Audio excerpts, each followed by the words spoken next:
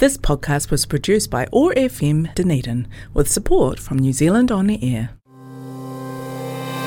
This program is brought to you with the help of a DCC Waste Minimisation Grant, supporting Love Food, Hate Waste. Happy Tuesday, and thanks for tuning in to our episode of Revolution Radio, hosted by myself, Alexandria White, and my co-host, Duke McLeod.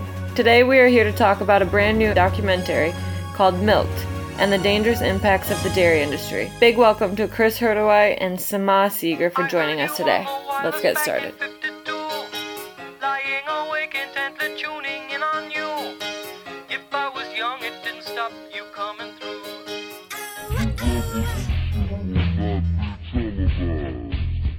Thank you for joining us. Thanks for having us. Hi. Kia ora tātou. Chris, maybe let's launch right in. You have recently starred in this documentary called Milk, directed by Amy Taylor.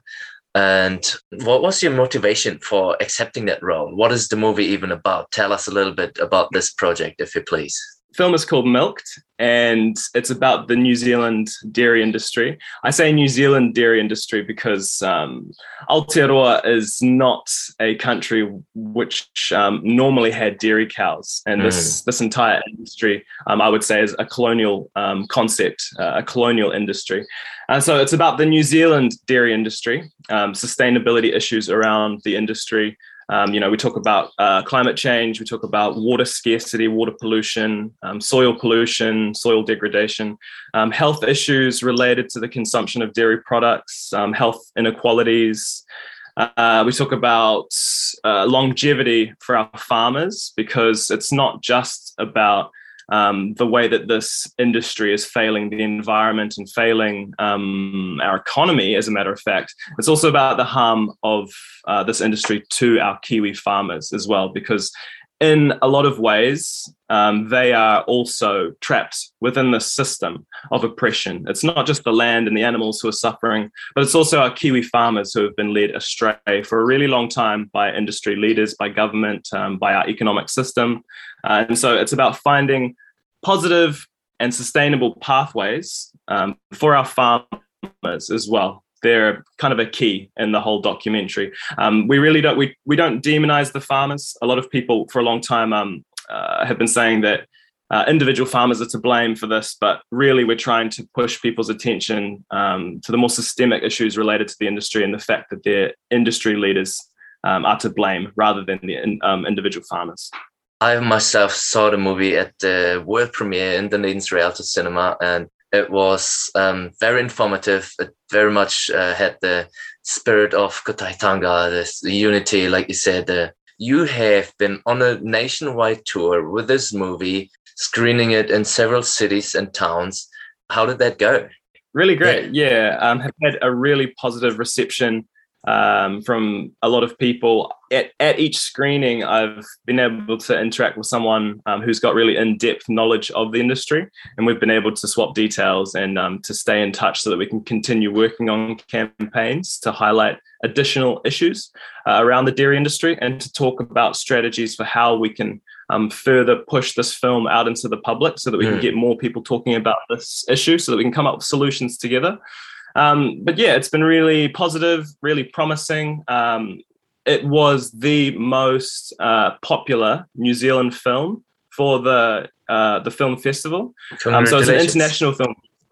Yeah. Thank you so much. But one interesting thing that we've found, despite our film being the most popular New Zealand film, there has been no New Zealand television station that has been willing to even put an offer to show our documentary. We've got a distributor who's been approaching different broadcasting agencies, and no New Zealand platform, TV1, 2, even Māori television, who I was really hoping would be keen. But I think what that shows is that this is a film, a message that is really important. People are really interested in they're interested in the message. But for whatever reason, I don't want to be too much of a conspiracy theorist, but, our television stations rely on advertising arrangements with certain corporations and whatnot. And so I hope that there's not that kind of interference involved in terms of getting the film shown on national TV. But I think it's very telling. I guess it shows how much of a systemic issue the dairy industry might be, if even the broadcasters shy away from showing that yet. Here's a challenge to all of the New Zealand movie industries. Show that movie wide and far. The movie touches upon broader societal issues of colonialism and racism as well. And perhaps can you tell us a little bit about your background and how you see that connection between animal agriculture and issues of colonialism and racism? Absolutely. It's a great question. So in Milked, we did sort of try and weave that a little bit into the script, but, it's such a massive topic, could have had a movie about it alone. So in terms of the dairy industry or animal agriculture more widely, there's a lot of levels where it sort of intersects with racism, and on a philosophical level, it's this perception of the natural world and all of its inhabitants, including Indigenous people, as resources for exploitation. And that's a sort of perspective that settler colonials brought to Aotearoa. And they viewed the land as, they called it wasteland, even though it was inhabited by Māori, even though it was inhabited by animals, because they saw it as unproductive. And so obviously it's an extension of capitalism as well. It's a sort of, if it's not making us money, then it's not useful. And so you have this, on the philosophical level, it's the otherization and the exploitation of bodies, and to see bodies as means to make a profit. And this impacts all of us, but especially Indigenous people around the world who are seeing their habitats being absolutely decimated. So on a practical level, when the settler colonials came to Aotearoa, and this is a story that is similar around the world, they devastated the land, deforested, bowled down, burnt down forests to make way for animal agriculture, displaced Indigenous people. And this story continues today. Almost 40% of our land in Aotearoa is tied up into animal agriculture. A lot of that is dairy. That's stolen land, land that is now, beyond people's imaginations of how we can return it to Indigenous people, because it's so tied into the economic system. And now it's hard for people to even imagine liberating that land and returning it. Beyond that, there's the pollution that is destroying our waterways in Aotearoa. It's destroying our atmosphere. And again, Indigenous communities who often live rurally are seeing their awa, their waterways, being destroyed. They're not able to enjoy being and connecting with the waterway anymore. They're the environment that they have relied on for so long is struggling to sustain life. In terms of dairy, that was not part of Māori diet pre-colonization, right? And so this has had devastating impact on the health on Māori and other non-European people who have much higher levels of lactose intolerance. And yet our racist health guidelines promote it as a health food on a blanket basis to everyone, despite the fact that actually non-Europeans struggle to digest lactose and can often have very negative health effects. And we can talk about health effects for a long time. There's the nitrogen leaching in the waterways that is causing people to have bowel cancer, et cetera, et cetera. So there's a lot of levels from the big sort of philosophical worldview and also the practical implications on the land and the people. All right. So if I may pick up a point you said there about liberating the land, would you say then by going plant-based, can that be perceived as an anti-colonial or anti-racist practice as such? For me, veganism can be one of the most powerful decolonial, anti-colonial tools in our toolbox. And that's why it's really sad to see this association between veganism and, being elitist. Right. Actually, we go to the roots of nonviolent philosophy that did not originate in Europe. That's ancient philosophy from East Asia. And for me, in the colonial context of Aotearoa, adopting a vegan diet is a very clear political message to send that, hey, I do not support your exploitation of the land.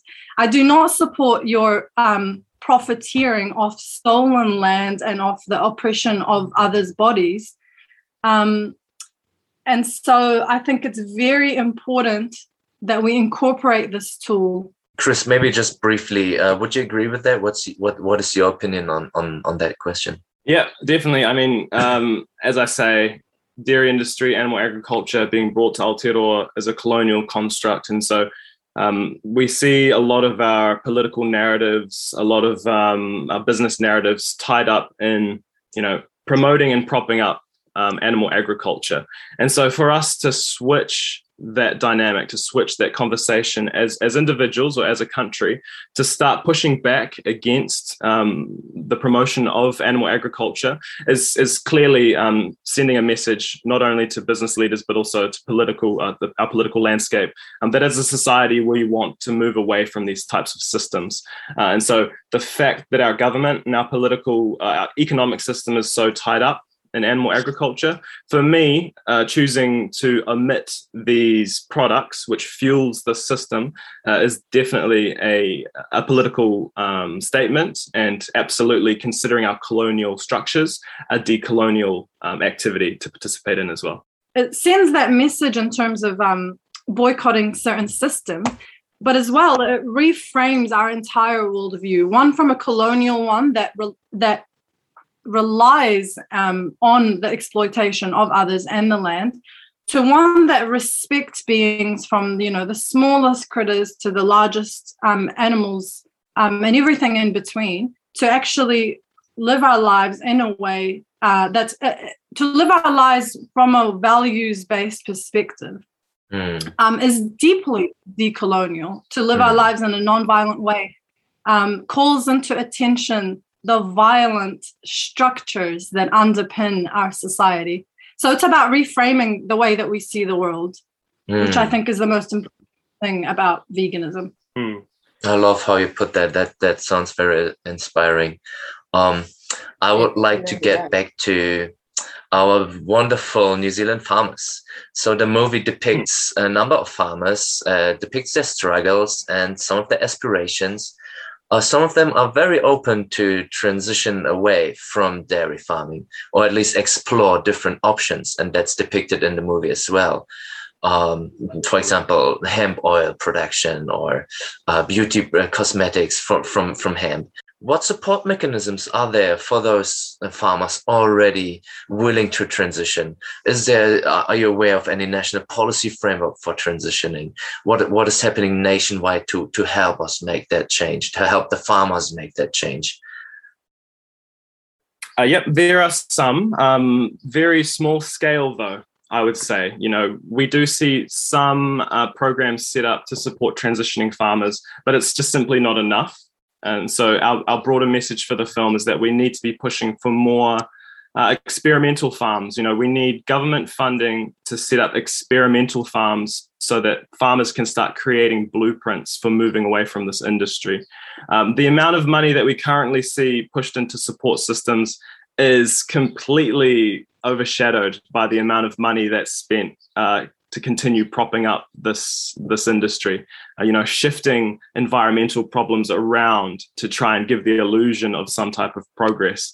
But yeah, our farmers want to make a product and want to contribute to our country in a way that is appreciated.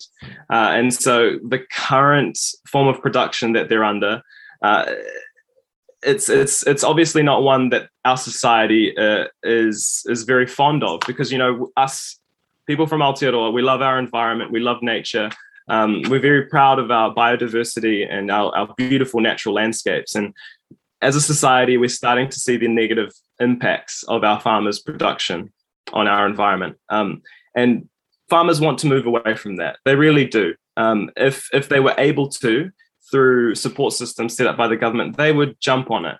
It's just the fact that we don't have enough people in our society who are aware of the issues and aware of how deeply embedded we are in these systems.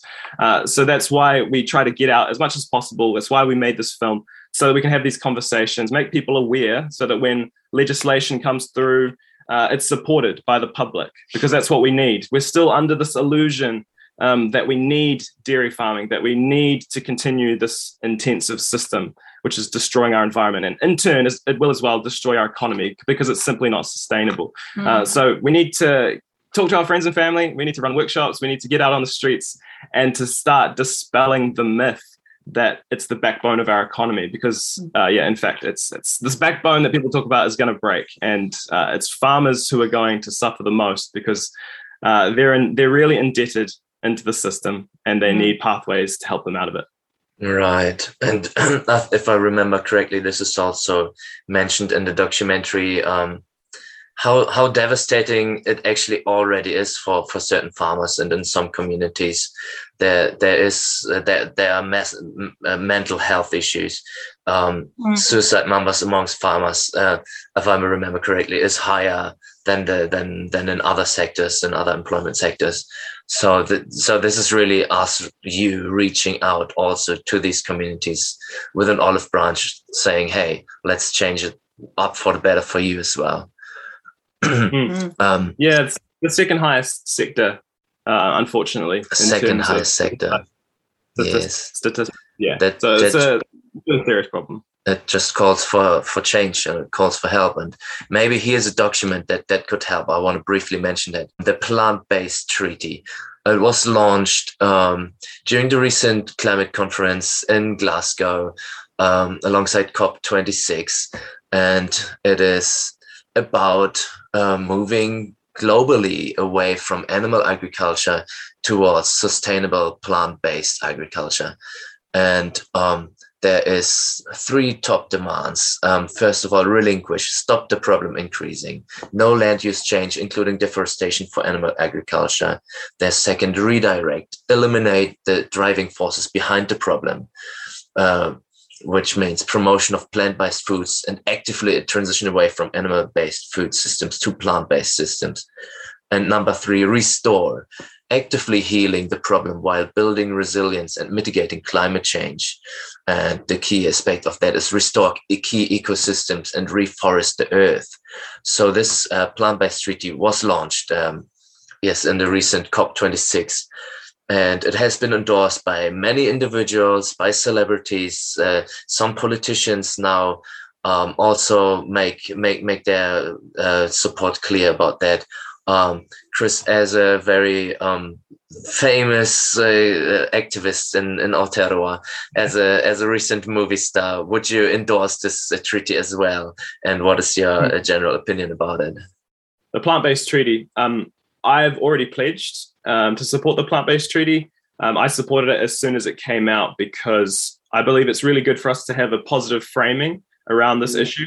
Climate change is it can be a hugely overwhelming issue. This is an existential crisis. The climate breakdown is one of the most serious issues that we're going to face, if not the most serious issue of our generation. And so what I like about the plant-based treaty is that it's a global initiative. And so it's great to see people take a pledge, not just to say something like, oh, I'm going to go vegan or I'm going to go plant-based, but as you mentioned, the values or the pathways, the 3 R's, relinquish, redirect, restore, these are more detailed values, I suppose. These are more detailed practical steps.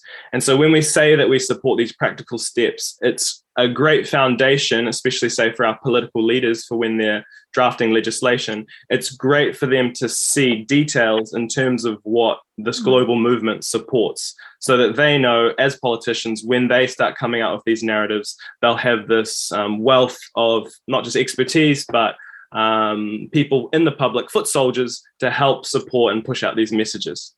Yes, and here are some of these details from the first R, relinquish.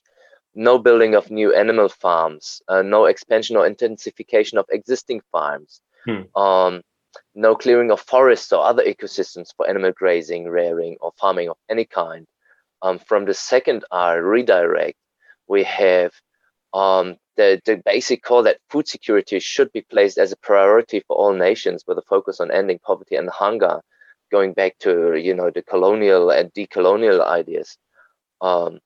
Prioritize a switch to plant-based foods and climate action plans, update government food and dietary guidelines, and you've mentioned it, Summer, to promote whole food, plant-based food, design public information campaigns to raise awareness about the climate and environmental advantages and health benefits of plant-based foods. And maybe from the third R, restore reforestation projects to be rolled out in appropriate ecosystems using native tree species to restore habitats to a previously similar state. I think this is very much so in the conversation already in Aotearoa. Subsidies might be available for rewilding and reforestation projects. There is the idea of shifting some land ownership into community hands, so the land can be repurposed for reforestation. And these are just some of the key points. You can all find that on plantbasedtreaty.org, all in one word. The entire document is set out there, who's endorsed it so far, how you can get other people to endorse it. There's like blueprints for letters you can send to your counselors. And I would encourage every listener to do exactly that, because we need more people to see this document, to acknowledge it, to endorse it, and to enact it in the community and nationwide. I want to maybe have a final couple of questions to you, Summer and Chris. You have had a full-on last few months with that documentary. I guess the production of it was already also intense. What are your future plans in terms of activism? And do you have any tips for some of our activist listeners? How can you sustain this high level of activism? How do you keep your energies and your spirits up? So the work for the documentary is ongoing. We're currently working on a distribution strategy. We're hoping for a big global release, and we'll have announcements about that in the new year. Our promise is to make this film as widely available as possible. And so when it is available, we'll be reaching out to the public, we'll be reaching out to the vegan community, the environment community, Indigenous rights communities, and all of the different social justice spaces to get involved with the promotion of this film. There are aspects of this film that will interest most demographics, and that was the aim of the film, to have a message that will have a broad level of support. The work is ongoing. Besides the documentary, Summer and I have an animal rights group animal rights project, I should say, called Aotearoa Liberation League.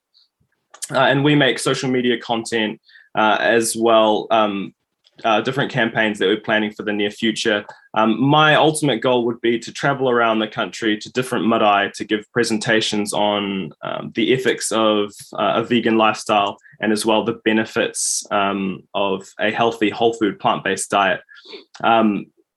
Besides that, how do you sustain this kind of lifestyle? I suppose we do have a lot of really awesome, amazing people behind us, supporting us. We have what's called a Ko-fi page where people can donate to us. And so a big special mihi atu. Kia koutou, mo tō tautoko, kia maua. Thank you everyone for supporting us on our Ko-fi page. We really appreciate it. But besides that, just good food, good vibrations, positivity, exercise, lots of sleep, lots of water, that kind of thing. The space that we're operating in terms of activists can often be quite a draining and negative, very taxing space. And so it's good to remember to love yourself, to look after yourself, participate in your normal, healthy hobbies, spend time with your friends, your family. If you can, spend time out in nature. Because obviously you got to look after yourself before you can look after others. So and keep your head up. There's a lot of people out there, not just us. There's an army of activists and advocates out here who are putting out positive work for the animals, for the environment, and other issues. It's not all doom and gloom. So I really encourage people to get out there and learn as much as they can. The more you learn about other people and their projects, the more ammunition, I suppose, the more resources for yourself to keep yourself fueled up. continue doing the good work. But yeah, good look after yourself. Right. I was going to have that extra question of a message to our listeners that very much sounded like it already. Mm-hmm. Do you have any final words, Summer, that you want to give to our listeners? Take breaks, embrace your community, and have fun. To actually build a community around them. Even if it's an online community, because a lot of us don't have activists around us physically. It's very important to have that validation from people who see your work, and have a similar vision. Very wise words, not just for activists and individuals, but for healthy societies moving forward. And as we are sponsored at DCC by Waste Management, we'd like to give a friendly reminder. The best way that you can today ditch a lot of waste is also ditch dairy. Ditch the animal products that always come in packages. And thank you for joining us. We'll see you again in 2 weeks' time. Until then, stay safe, stay sane, and stay healthy, everyone. Thank you so much for having us. Thank you.